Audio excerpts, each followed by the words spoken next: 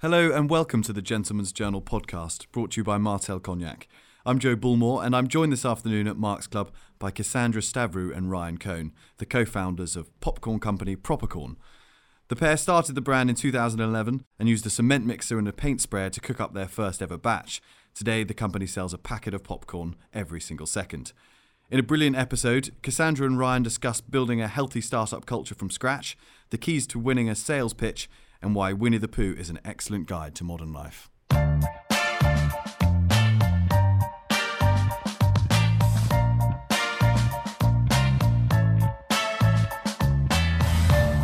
Cassandra and Ryan, thank you very much for joining us on the Gentleman's Journal podcast. Thanks for having us. Thank you. Yeah, great to be here. I want to start with you, Cassandra, because you're the kind of founder. I know you're both founders, but you're the founder before Ryan was involved, and the original visionary, should we say, of Propercorn. As in, I guess I had the idea, yeah. but no, we definitely kind of launched it together. Yeah, but your background isn't in food and it's not in popcorn. No. What did you do before you started Propercorn? So I guess kind of rewind to when I was sort of, 14, I think was probably when I first decided I wanted to run a business at some stage, and had various ideas up until Propercorn, and it was probably about 10 years ago now. Just felt there was a real opportunity to create a snack that was full of flavour, really satisfying, but happened to be better for you. And I guess a little bit of serendipity, went home and told my mum about this idea. Everyone understands popcorn, but it was about sort of repositioning it. And my father died when I was 16, and she reminded me that the last present he'd bought me was a popcorn machine. So while I'm not particularly fatalistic, it was a good reason, good enough, to quit my job and give it a go. Yeah. And were you very nervous when you handed in your notice and you had to step out into the real world on your own? Honestly, no. And I guess that's because of two things. Firstly, people who have mortgages and children and decide to sort of give it a punt, I have so much respect for. And I think, I was 24, I had very little to lose in that respect. And so I was able to be a bit more risky.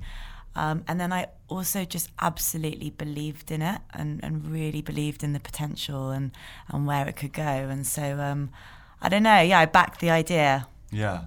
Was there kind of a eureka moment that led to that?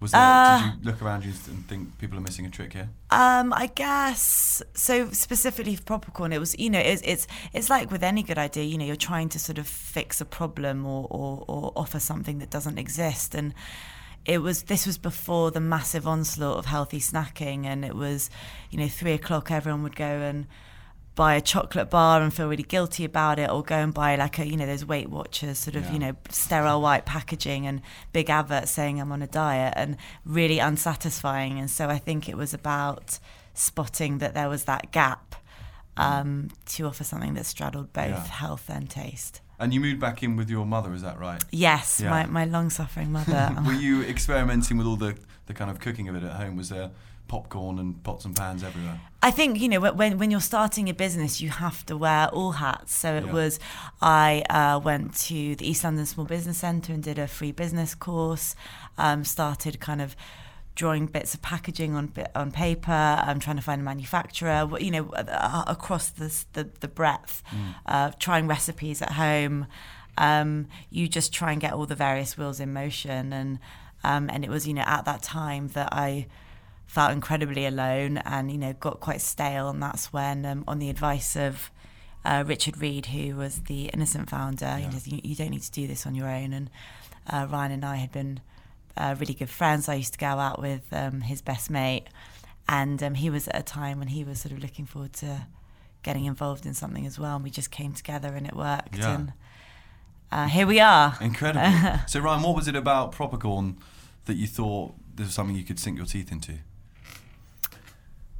I think the idea of, healthier, kind of better for you popcorn is just a really simple idea that just makes sense. Yeah. It is corn, it's a vegetable, it's something that we all eat in the cinema all over the world. And immediately, I think, when I first heard about the idea, and I had no intention of getting involved at this stage, I just was like, yeah, it's a good idea. great, you should go for it. And at the time, just as a friend and as someone who was kind of running my own business, I was just kind of there for advice and was just like, yeah, you should go for this. And have you thought about X? You've thought about Y? And I guess as seeing Cassandra as a fellow entrepreneur, I was just always happy to help. And then I think it's a very difficult industry to start your own business in. And actually, the business I was working in, while I really enjoyed it and it was going well, actually, I wasn't finding it as inspiring.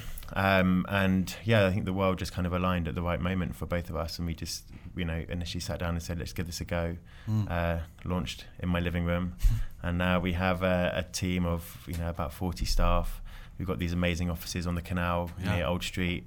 And we're incredibly proud of what we've achieved. But we still kind of laugh at it a bit because we've been blagging it all this time.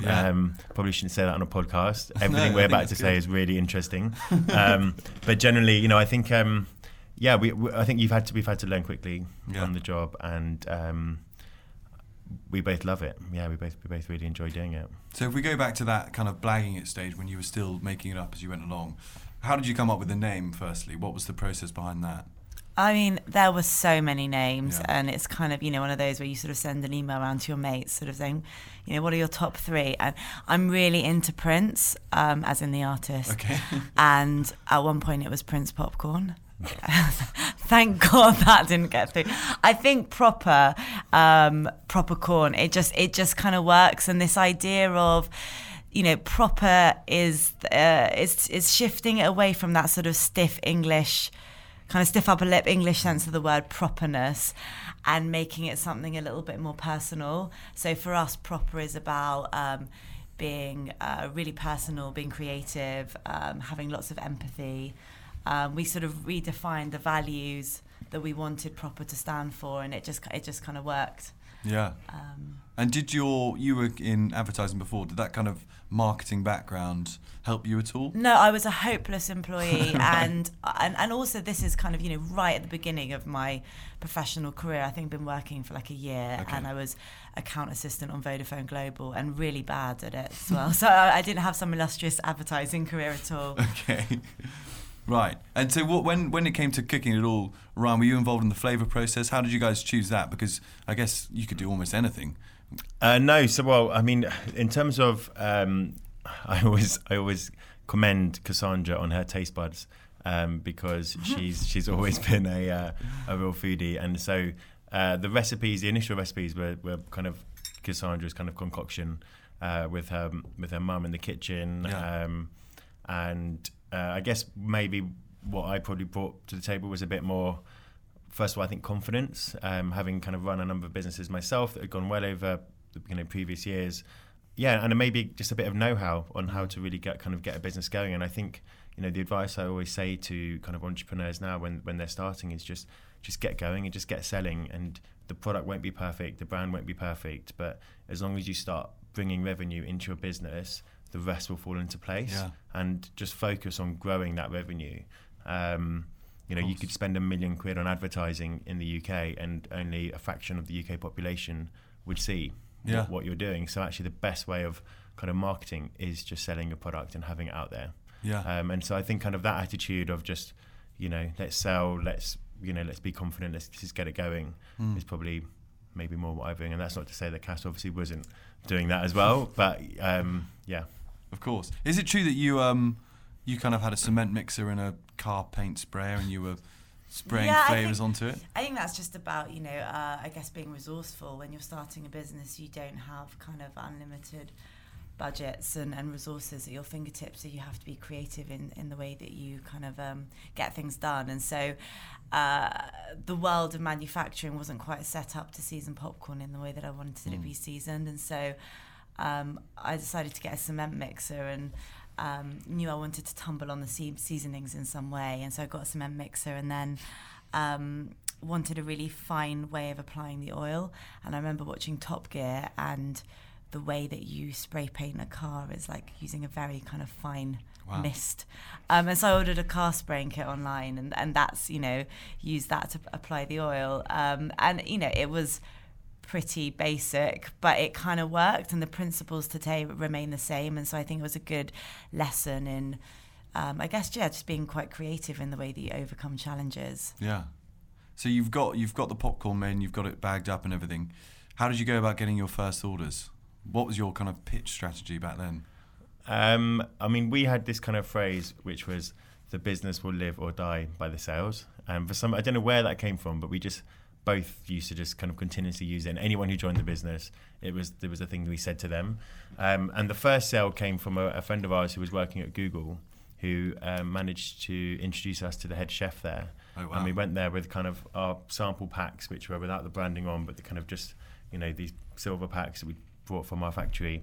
And he tried the product, he loved it, introduced us then to a wholesaler, which was essentially kind of the route to market. And then we were off, and because Google free issue all of their snacks, and they've got like 3,000 people working in their offices, they were the perfect first customer for us, because it meant that it really helped us with our minimum order quantities in the factory. So we managed to get good volume straight off the bat. And I think one thing we did really well was that every single little sales snippet of data. So in Google, we quickly became their fastest moving snack out of all the snacks they offered. We would take that, and then we'd go and speak to the next customer, and we'd say, hey, look, we're the best selling snack in Google. You need to try us. We'll give you some free stock. Give it a go. They then try, and they'll be like, yeah, actually, it's selling just as well as our hand cooked crisps. And then we like, bang, that goes straight into our presentation, onto the next guy. So we're the best selling snack in Google, and we're matching kind of the sales of hand cooked crisps in Lyon. You should definitely try us. And then again, it just kind of rolled like that. So that's kind of, I think, kind of the early days. And I think the first few hires we also made were all sales focused as well. And again, something like we always say to kind of entrepreneurs when they're starting a business is, if you think about your time spent doing what jobs, just make sure a large portion of that time is spent selling. And that's something we definitely did. Yeah. Is it true that you went into kind of pitch meetings with necklaces made of popcorn for some of them?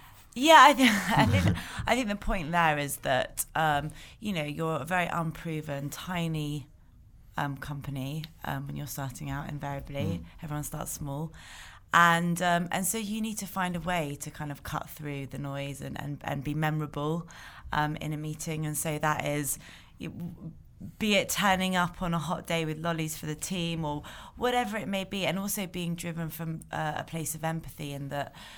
So many people turn up at a meeting and just kind of have their pitch and just talk at someone for an hour about how brilliant they are. And if you're on the receiving end of that day in, day out, it can be incredibly dull. And so it's much more important to enter in the room and think, right, what are the challenges that you need to overcome?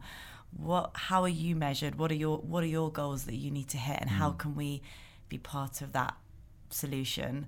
And so every meeting we've ever gone into, we've started from kind of their perspective of what are they trying to achieve, and how can Propercorn in some way help them achieve that.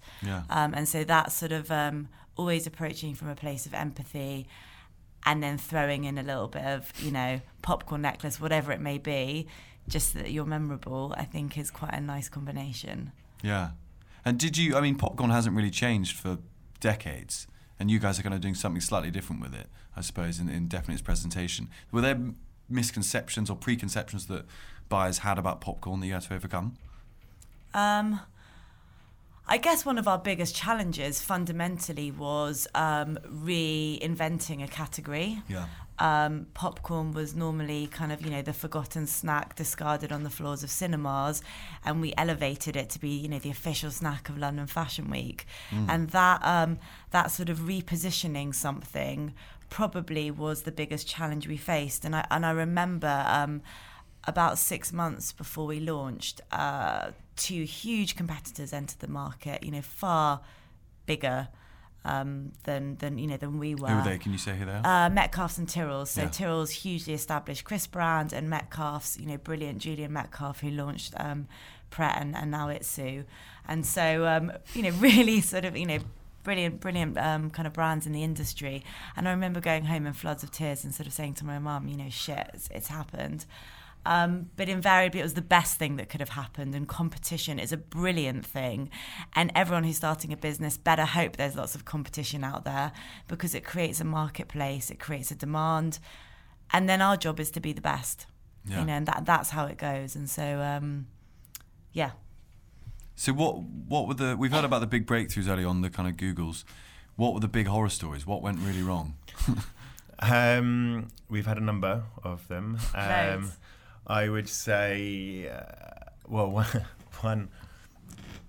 A couple. So, first of all, the first kind of big one I would say is that when we, neither Cassandra nor myself had any experience within the FMCG world, and while we both understood the concept of a best before end date, we didn't really consider it when we'd ordered our popcorn, and our popcorn has got 6 months shelf life on it, and we just assumed that meant that we could sell that to our customers right up until its last month. And after about 2 months of selling, we started getting kind of wholesalers and retailers kind of rejecting our corn, saying, sorry, there's not enough shelf life on the product. How long do they need typically on their So shelves? they need typically kind of 2/3 or 3/4 of what you get from your factory. So we were like, well, hold on a second, what do you mean? Because minimum order quantities, we still had about 35 pallets, which probably equates to nearly 40,000 bags worth of popcorn that we need to sell. We just started. And we were like, what do you mean? There's plenty. There's 4 months. And they were like, no, we need it with minimum 3/4. And we were just like, oh my God, what are we going to do? And we literally just had to get out there and sell and just do whatever we could to shift this stock. So we brokered deals. We were literally kind of like on streets, knocking on doors. And, a lot of people actually say to me, like, how it felt like overnight you guys would just seem to be everywhere. And I kind of point to that moment as a bit of like, well, we were forced to literally sell or die, because if we didn't sell that stock, the business could have gone under. Yeah. We didn't have loads of cash reserves. So that would be one. And then another quite funny one, and this is more about kind of, I guess, a really big lesson learned in not cutting corners.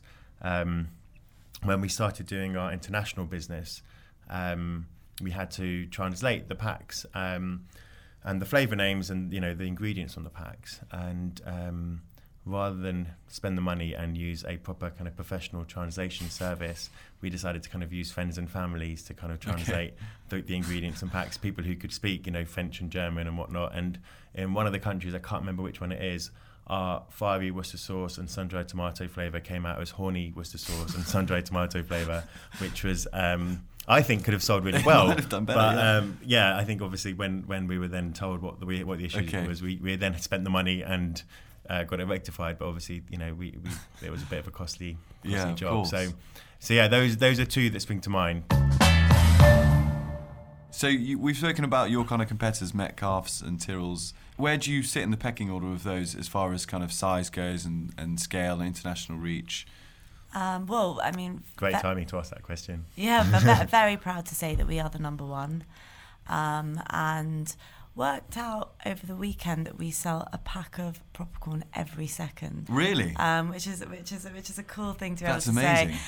say. We are number one, and I think that's a real testament to first and foremost, the product, but also I guess the brand and the team. The team is something that both Ryan and myself are incredibly proud of, and just such a passionate and dynamic group of people who have really driven the company forward. So it's definitely a team effort. Yeah. Just to say, in terms of when you said the size, we're now bigger than Metcalfe's and Tyrrell's combined. Wow. In terms of popcorn.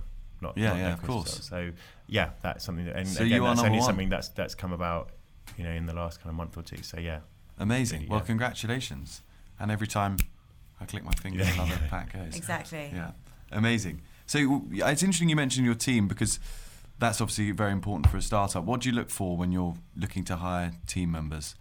It's interesting. We talk about this a lot, because the people bit is the hardest bit to get right.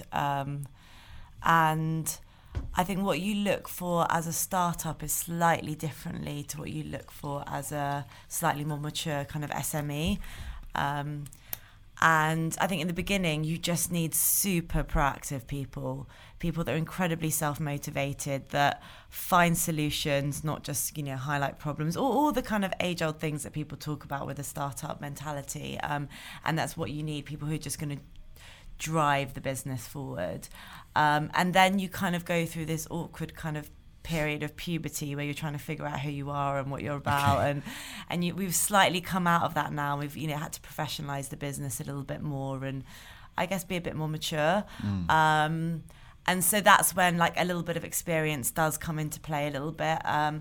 Ultimately, we look for kind of just attitudinally aligned people who share the same values as us, who are positive, who don't take themselves too seriously as well. It's just popcorn. Yeah. And can think on their feet and get things done. Yeah. Is there a kind of a brand book? Is there a set of attributes you look for in people? Is there a test you have, maybe?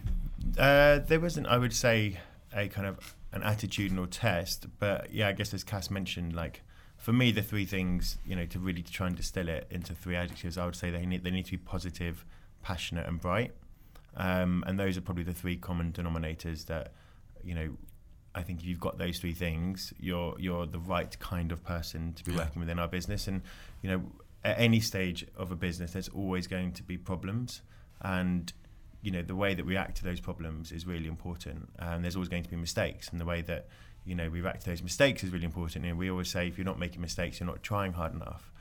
And so the people that we bring in, if they are positive, there is a way around this. We just need to think about it in the right way. If they're passionate, they'll care enough to kind of to want to fix the problem or rectify the mistake. And if they're bright, they'll know how to. So I guess, for us, and I definitely agree as well with Cass in that there's certainly different levels of experience that, you bring in. But I think those would be the kind of the things we look for. Yeah. And do you kind of try and educate people on the Propercorn way if they come in? Is there kind of I know I used to work at Amazon, for example, and there's a whole kind of day where they teach you all the principles, which are kind of like 10 Commandments. It's a bit of a culty thing, but it works well because people instantly understand how they have to behave. We have the induction process and the manifesto and the values that are visible, and we do all that stuff. But I would say it's less tangible than that. I think it's just about bringing them into this kind of funny little culture that we have, and kind of helping them to sort of build relationships across the business. And I think we're quite unique in that. Nathan, who works in design, can tell you what Matt, who's working in operations, is working on at any point in the kind of the month, and that's because there is a really collaborative culture in our business. Every day, George Michael Careless Whisper gets played at 1:00, which announces lunch. Why that song? I think it just got played once. Fine. And it just became the kind of the Pavlov's dog of announcing food, and it sort of stuck. And it's silly, but it means that we all sit down every day over food and have proper conversations and build relationships, and that is so valuable to kind of the way that then the business can function and operate in a kind of cohesive way. Yeah. And how many people now work for Propercorn? It's around 40. Has that been difficult, having never, I imagine, managed a team before? You were 25 when you left advertising. Was it difficult to learn how to do that? Yes, definitely. I don't know if we're good managers or not. We're probably not the orthodox approach. Yeah. It's not about micromanaging and being too kind of prescriptive, but being quite open and there to sort of support and give a bit of direction. But ultimately, I guess the kind of people that we like to bring in the business sort of are quite proactive. Yeah, of course. And you've got a new CEO hired this summer. Yeah, we brought in a guy called Mike Hedges. Yeah. He was the former MD of Tyrrell's. Oh, amazing. And That's a big coup. Yeah, he actually exited Tyrrell's when they'd sold out a couple of years ago to a big American company called Amplify Snacks. And we'd always actually got on well with him. We kind of met him just through the industry. And yeah, he joined a few months ago. He's been a really great addition to the business. He understands, I guess, the next steps in our journey. And both of us are hugely ambitious, and we believe in the potential of the brand. And as I said before, we've been blagging it all this time, so it's about time we brought someone in who knew what they were doing. Okay. But no, I think what he's brought in is a different attitude. some really good kind of commercial rigor, and but he also understands that Propercorn has a culture that we're very protective about. We're a young business. I think I'm the second oldest in the business, and that says it all. I'm very young, and I think that what's been wonderful is that he's really kind of taken that on board and really adapted to the culture, and is learning a lot from that as well, which is brilliant. And so I guess that kind of marriage it seems so far to be working really well. We're having a really strong year. We're kind of beating our targets, and we're very excited for the year ahead. We've got a lot of exciting products we're going to be launching that I couldn't necessarily talk about now. Okay. Top secret. But when the time is right, we will be shouting about it from the rooftops. Fine. Wow, how exciting. So it's interesting you spoke about kind of having lunch together and that downtime. There's this kind of idea in the startup world of founders never ever having a day off and constantly living the business. Is that something you guys do, or do you try and have a good work-life balance? No, it's totally true. I've got insomnia and I'm highly stressed and a nightmare. I'm totally embellishing it. We actually are massive believers in taking proper holiday, and kind of what I said earlier, not taking yourself too seriously is just popcorn, and we're not saving lives here. And so you have to carve out time for yourself to switch off a little bit, and that's the best thing for the business. Anyone who's kind of right up sort of in your face at the business the whole time, you never get a perspective, you never get the chance to sort of step back and think more broadly and more strategically. So we really encourage everyone to sort of prioritise that sort of personal time. We have unlimited holiday. Wow. Which I guess comes from... the team do as well, not just us. Which comes from a place of trust in that, anyone who's having to kind of, I guess, fill in a holiday chart every time. It just, ultimately, if you're doing your job, we'll know. And so... it's really important. That idea of kind of work-life balance, I think, as a phrase, is overused in that so much of your life is work, and so it's not one starts when the other one stops. It's just, in total, just having a really balanced approach. Of course. And do you find people take less holiday because it's unlimited instead of trying to fill up the whole quota? That's the kind of the thinking sometimes behind that. I don't think we've even ever analysed it. No, you know who's doing a good job or not, and I think... you can get obsessed with these things. I think, there's some who will take more than others, and there's definitely a name that springs to mind, and Cass will know that person as well.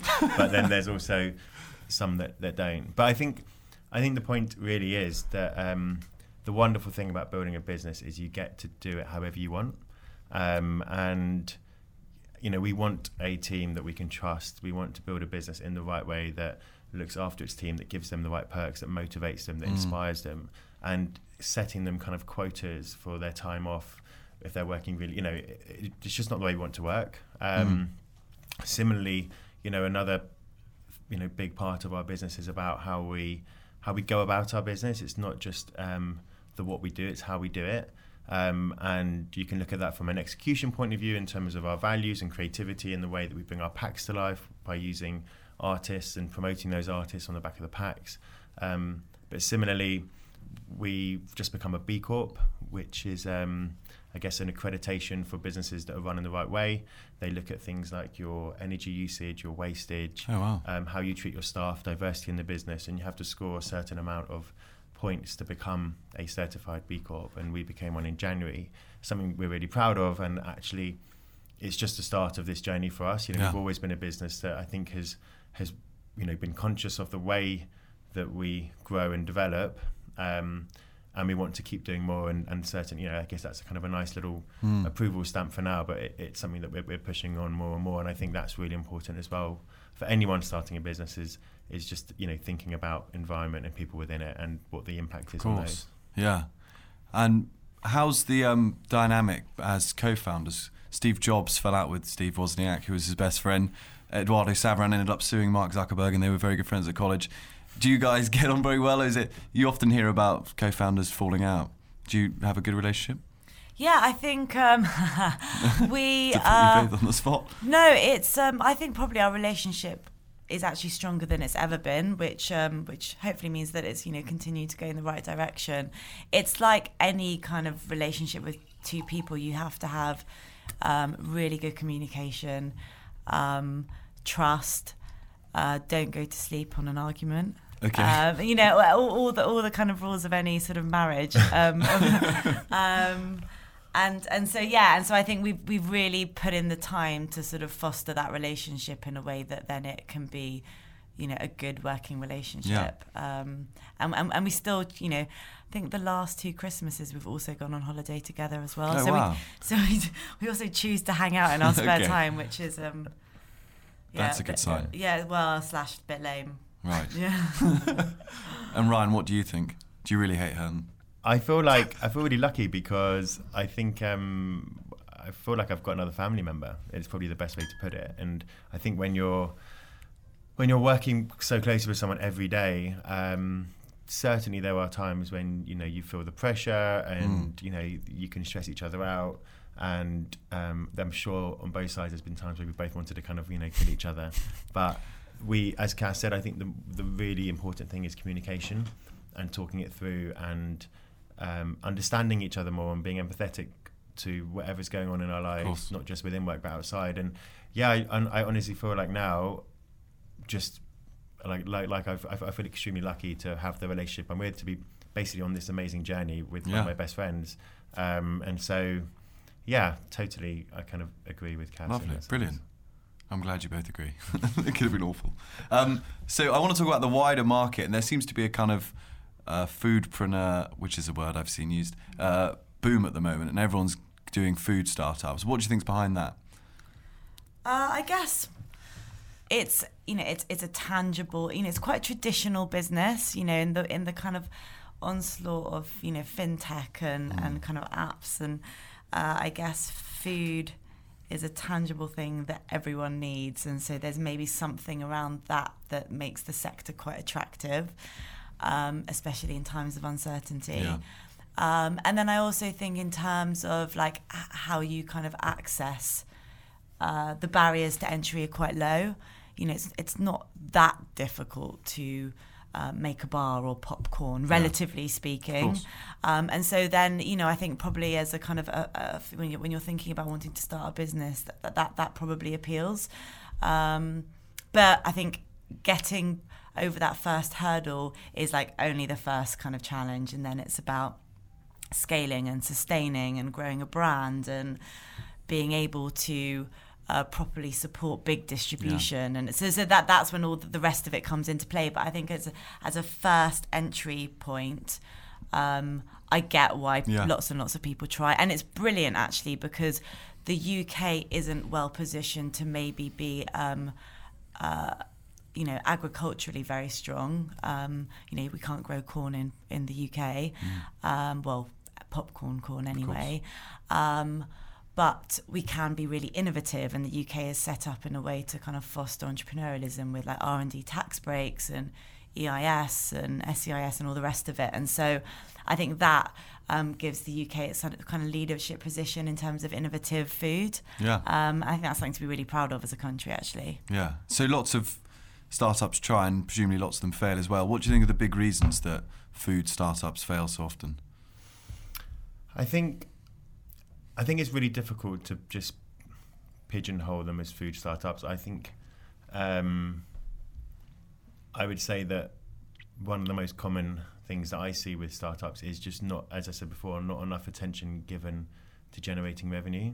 I think when you're generating revenue, you can then do all the fun stuff, and that will come later. But so many times I see businesses who, they could be 1 year, 2 year, 3 years old, and you kind of pinpoint, you know, where they're going, where they're struggling, where they're going wrong, and you know they could have a huge team of people, and when I say huge, even if it's just kind of 10 type people, but only 2 people working in sales, and I'm like, well, there's a big reason then you're not bringing the revenue in that you need to bring in. You've got all this kind of like fun, interesting stuff going on in the background, but you're not selling your product or service. And I think with you know, searching the food industry, I think in our business you can get to probably, you know, between 1 and 3 million turnover fairly quickly just by getting some good listings with the multiples. But getting the listings is only kind of 20% of the way there. You then have to really manage those listings and work them and develop them and look at insights, look at category data on how you're going to grow the category. What is, as Cassandra said before, what is best for the retailer and for yourself. And I think that is where a lot of people also struggle. And we see a lot of businesses who kind of get to that level and then don't make it past that and then inevitably kind of fall away. Yeah. So I guess I'd probably say those two things. Okay. And what are the kind of trends or conventions of the FMCG or food world that you're particularly bored of or think are going to die out soon? What really irritates you in the sector? Well, I think health as a macro trend isn't going anywhere, and that's a great thing. But I think within that there is maybe quite a lot of sort of faddy and confusing messaging, and kind of my understanding from consumer feedback is that there's just so many messages now telling you how to eat, when to eat, what to do, how to live your lives, and it can be confusing and actually, in fact, quite overwhelming.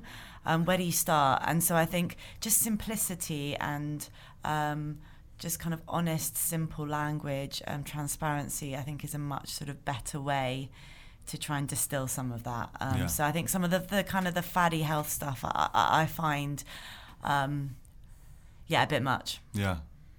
And what would you say to young entrepreneurs, whether they're in food or anything else, I suppose, in a kind of crowded marketplace? How can they stand out on the shelf? Propercorn's got a very distinctive kind of colour scheme and branding. I think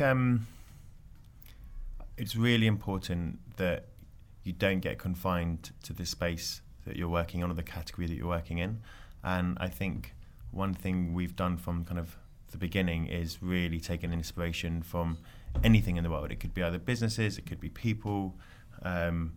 We actually interviewed our marketing director recently, and we asked him to kind of pick out a few interesting companies that he thinks have done well, and he actually referenced Daft Punk as an interesting proposition and a brand, because in a world where the whole world is obsessed with kind of not fame but getting likes and followers and all these things, Daft Punk hid behind these identities and just created this amazing spectacle.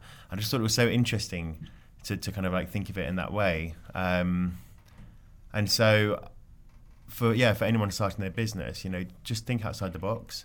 Often people think that they're a challenger brand just by the virtue of them being a startup, and I kind of fiercely disagree with that, in that what makes you a challenger brand is if you really kind of challenge the status quo in the way that things are being done. And actually, I think with Propercorn, we did challenge the way that popcorn was being done, and actually it wasn't just about doing that, it was about taking it a step further and linking it to kind of creativity and fashion and working with young people, inspiring them, engaging them.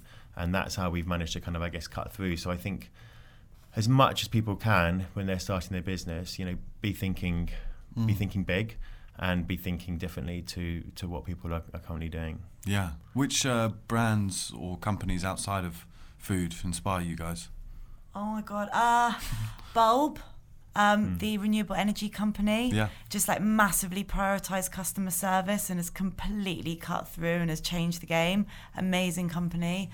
Trying to think. God, whenever you ask that, you just your brain goes. That's all right. I'm trying to think as well. Take your time. God, Bulb are doing all right, aren't they? That's the only one I can think of.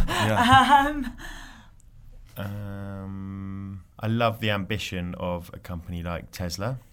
The environment is something I've always been passionate about, and I love what they've been trying to do, and they've definitely impacted the world now in that they've kind of started this trend, and a lot of the car manufacturers are now following. I think they've got their challenges like all businesses, but I certainly think that I love the fact that they've really kind of disrupted the status quo for the better, and they're coming at it from a really strong premise of trying to kind of make the world a better place. Awesome. So we're kind of getting to the end of 2018 now, I suppose, sadly. But what's 2019 got in store for Propercorn? Well, international expansion, lots of innovation. And then, my God, we just need to know what's going on with Brexit. Sorry, I said it, the B word. But, that unfortunately is a factor that, all small businesses have to kind of face at the moment, and it's that complete lack of clarity. When you don't have the huge cash reserves and the kind of the flex in your margin base, we need answers and certainty there. So I think March will be an interesting time. Is it particularly difficult for you? Are there reasons why Brexit might affect you adversely? I think the cost base has gone up. Logistics have increased by as an industry around 12%, and fundamentally. It's difficult for small businesses with lean supply chains to be able to properly defend against that. And so, and we were talking about innovation. How can you be innovative when you're worried about your sort of blood supply? And so, it's something that I think on behalf of all small businesses and kind of startups, I really hope that we get clarity soon. Yeah. I mean, just very simply, we buy majority of our material from Europe, and they're our biggest trading partner in terms of our international business. So there is probably not one external occurrence that could have bigger impact on our business. Yeah. It's 100% something that we need to, as Cass said, get clarity on as soon as possible. What's the best case scenario for you guys? That it doesn't happen at all? We'll go back to how it was. Well, without making this like a political debate, I think we're both Remainers, and would have loved for it to have stayed that way and for things just to stay as they are. Failing that, the least amount of tariffs possible on products each way. Europe is the second biggest economy in the world, and they're on our doorstep. So as a trading partner, it's the go-to for most UK businesses, and we want to keep it that way. Yeah. So I guess that for me would be... Of course. Who in the world of business do you each most admire? We'll start with you, Cassandra. I just can never think about these answers on the spot. The one I thought of immediately was Bill Gates, just because I love the fact that he's obviously been extremely successful, that to one side, but really more about what he's doing now. And he started his foundation, and he's committed to giving half of his wealth to charity, and is just focusing on, trying to kind of get rid of the inequality that exists on this planet, which is amazing. Yeah. And what do you think you'd both be doing if you weren't doing this? Another business. In food?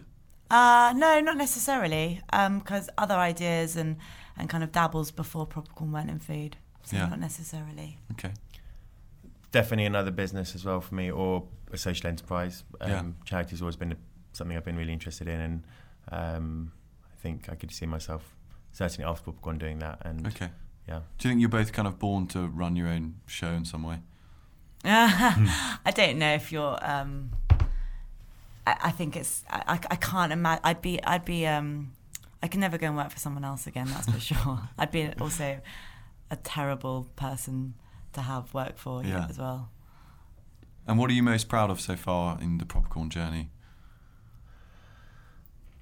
I would probably say the team and culture that we built, in that I think we both were extremely ambitious when we started Propercorn, and both probably backed ourselves to do something and achieve something good, but I don't think either of us could have dreamt that we would have developed such a wonderful team and culture that we have, and it's probably the thing that we're most paranoid about in terms of wanting to maintain. And so I would say that. Yeah. And the alumni is amazing. I think 8 of our previous employees have gone to start up their own businesses, which is amazing and something to be really excited and by and proud of. But I think actually it's still to come. Okay. Hasn't happened yet. Nice. Good answer. On a tangent, in fact, I wonder if there was a moment where you kind of saw something that made you realise, God, we've really made it now. Was there anything that really jumped out to you? I don't think we've made it yet. No, I think we still feel like we're quite early on in the journey. Yeah. Good. And on the other hand, what have been your biggest regrets or missed opportunities, or anything that you feel you failed on? I mean, we've made loads and loads and loads of mistakes. We launched launched a product called Corn, which was delicious, half popped popcorn, but no one really got what it was, and it didn't work, and we had to delist it. And and we were pretty open about it, and sort of put it up and said, God, we got this wrong, guys. But at least we're trying. And I think if you want to be innovative and restless as a business, you've got to try stuff. And if you're trying stuff, not everything's going to go right. Yeah. So I think you just be comfortable making mistakes. There's been loads. That's a great answer. What phrase or convention would you like to banish from the earth? People that say no offence, but okay, you're obviously about to be a bit offensive, aren't you? Yeah, that's true. And I think for me, when you go to a party and someone says to you, "What are you doing here?"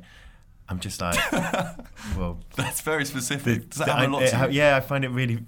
You could be anywhere, and someone's just like, "What are you doing here?" And you're like, "Well, I'm obviously doing exactly the same thing that you're doing."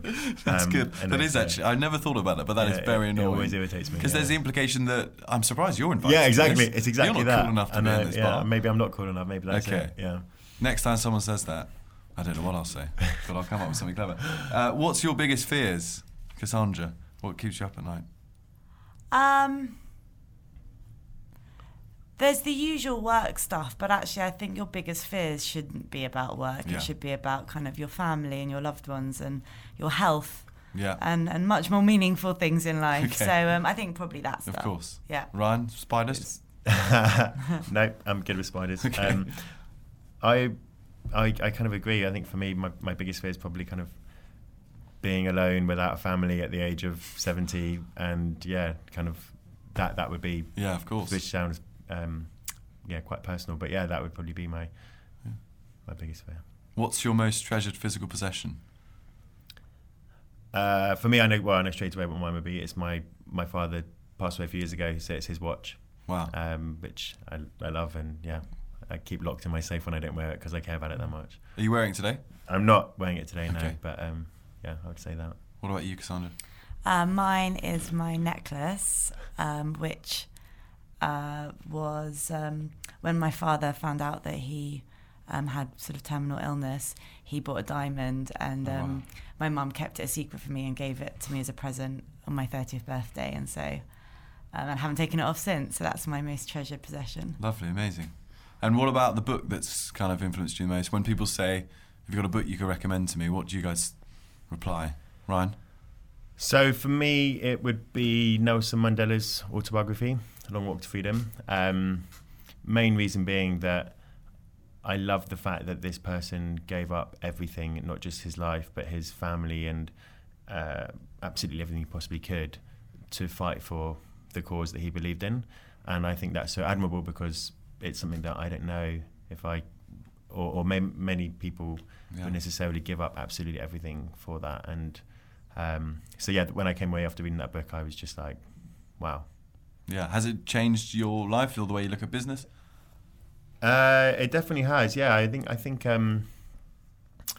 it's made me a lot more aware. I think growing up as a white male from London, I've probably already thrusted myself into the top 1% of lucky people globally in terms of what I've had to go through in my life, and I probably had some naivety growing up and not being totally aware of everything that was going on and a lot of the suffering and challenges that people from minority ethnic backgrounds or even women have faced. And so I think it was really good for me because I read that also when I was in my late teens.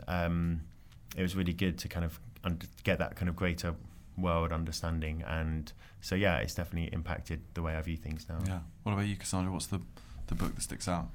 Winnie the Pooh. Okay. Yeah, and I love Eeyore. Just so deeply misunderstood, and I know he complains, but everyone still hangs out with him, and definitely Winnie the Pooh. There's some big life lessons in that book. Definitely. And Eeyore's the character you most identify with? No, because that makes me sound like a miserable cow. I think probably there's it's kind of all the characters, isn't it? That's the point, is that there's a little bit of you and Piglet and Twiglet. Of course. And finally, do you guys have a personal motto? Who has personal mottos, Well- can I ask? Like, no, like normal people don't have personal No, but mottos. they might have kind of business and if they mantras. do, they're really strange. Well, you'd be surprised how many people have Do you have a personal motto? I did have one. No, you don't. I can't You remember what don't. it is now. I used to have one when I was about So 23. it's a really important one for you. It was, but I think it was quite precocious for a 23-year-old to have a personal motto when he's just left unis and living at home and working at a pub. Okay. So I don't know what it was, but most people who come on the podcast do. 80% of them. Yeah, Not no, to but make that's you just feel- because they feel pressured to say something. Exactly, but this is what this is about. I pressure. don't have a personal motto. I've got Okay. maybe more of like a theme song. Yeah, no, Maybe I could that's think- better. But I can't even think of that. I mean, because I'd probably give you a Prince track, and then that's probably not appropriate. So Okay. yeah. So here's a question we don't ask everyone: what's your favourite Prince song? Oh God. I mean, this is tough for her. yeah, it depends on my mood. Maybe Get Off Okay. would be up there, or This is the most serious she's taken any question Yeah, I know. that's been asked in the last hour. it depends on my mood. It really does. Okay, good. Ryan, do you have a personal motto? I really don't either. I was literally, again, was trying to think of something while you were speaking to Cassandra, but okay, can I do the song one? But Yeah, give me your favourite song. My favourite song is Man in the Mirror by Michael Jackson. Okay, why is that? Why is that? It's Because massively cheesy. because I'm a massive cheese ball, as you've probably heard over the last 45 minutes, and you know I do back the premise. If you want to make the world a better place, you've got to start with yourself, type thing. So you know, start with the man in the mirror, and then move outwards. And I'm going to stop being cheesy now. No, it's a good answer. So yeah, that would be Excellent. mine. Ryan, Cassandra, thank you very much Thank for joining you. us. Thank you so much for having us.